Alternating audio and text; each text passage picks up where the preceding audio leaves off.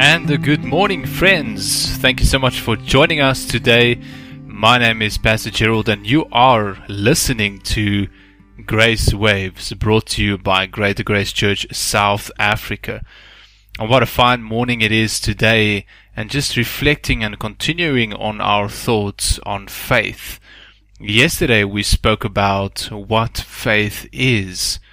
Now today we'll be talking about how can we increase our faith? How can we have more faith? And probably a very important question, and a question that many of us have heard or spoken about or even asked ourselves. In fact, in Luke chapter 17 verse 5, the disciples asked this very same question to Jesus. And the verse reads, "And the apostles said unto Jesus, unto the Lord, increase our faith." And the response that Jesus gave them is very important to our question, but we'll get back to that in a moment.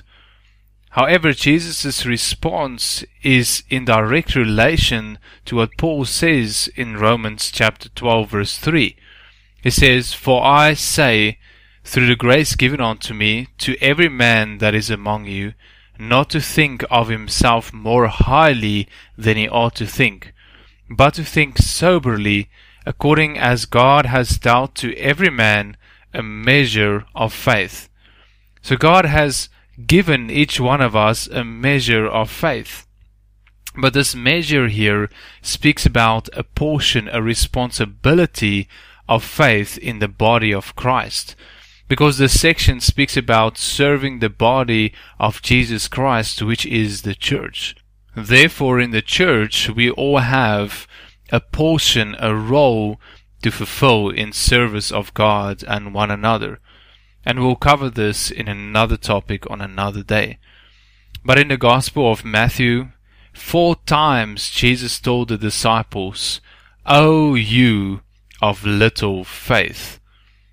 Once was in Matthew chapter 8 verse 26, when there was a great storm on the sea and the boat was busy sinking. And they woke Jesus up and said to him, "Lord, Lord, wake up, we are perishing."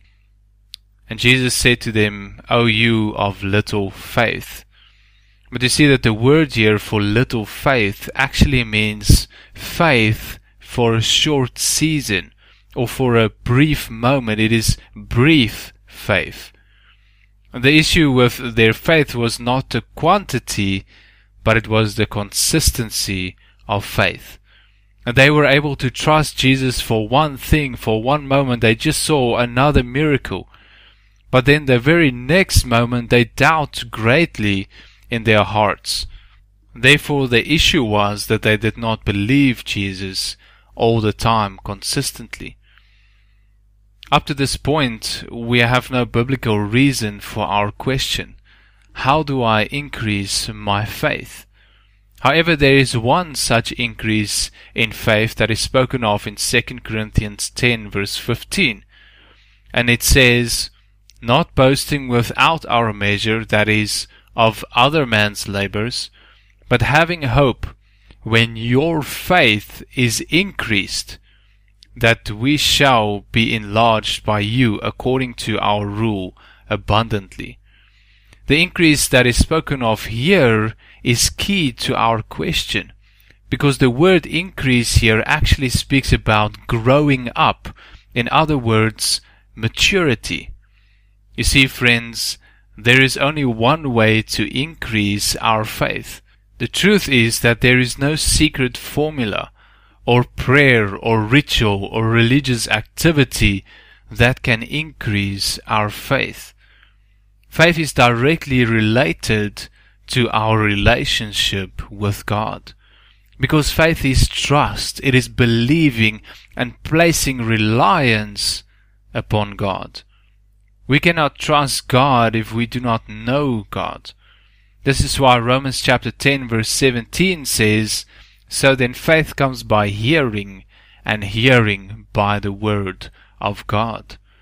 Hearing the word of God does not magically or automatically increase our faith. If that was the case, then no one would ever leave church or leave God for that matter. No pastor will ever turn back. then we could all just sit there and hear the Word of God and become super Christians. No. The Word of God is truth. And truth is, like we said yesterday, the prerequisite of faith. For truth gives us the opportunity to make a choice to have faith or not. The Word also teaches us about who God is in truth. As you grow in knowing God, you will grow in trusting Him also. And thus you will grow up more and you will mature in your faith. Nothing can replace an experiential relationship, a practical relationship with God.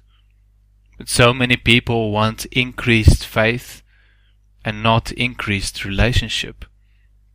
So going back to the disciples, when they asked Jesus to increase their faith in the book of Luke 17, first Jesus told them about the possibilities of faith in verse 6. And He said, yeah, if you have enough faith, you can move trees and you can move mountains into the sea and they will be moved. Wow, the disciples thought. And they probably thought that, yes, that is what we want. That is the power that we want. And then the very next section of the scripture, Jesus gave the next part. And you can go read Luke chapter 17, verse 5 to 10 on your own time. But in essence, what Jesus told them was that God is not here to serve us. We are here to serve Him. And such desire of increase of faith is rooted not in service to God, but service to ourselves. Because let's be honest, with such faith you only glorify yourself, and in the eyes of the world, God will be your servant. Therefore God will never give us such faith. Never. And it is not required. God has given us more than what we need to serve Him and glorify Him already. Think of it like a good example is the ring from Lord of the Rings. Such power cannot be wielded by man. It will corrupt in an instant. And this is why Paul told the church of Rome in Rome chapter 12 verse 3, don't think of yourself more highly than you should. Friends, how do we increase our faith? The question is, how can we grow in trusting God? And the answer is simple. Get to know God. Grow in your relationship with God. Be in the Word, in the Bible daily. Fellowship with God in prayer daily. And fulfill your portion in the church in loving service to God. And in all these things, your faith will grow. You will learn to trust God for every day, for every situation, and for everything. Because you will know whom it is that you believe, and that He is faithful, and that He loves you. It is easy to trust a person who loves you so much that they gave their own life to save yours.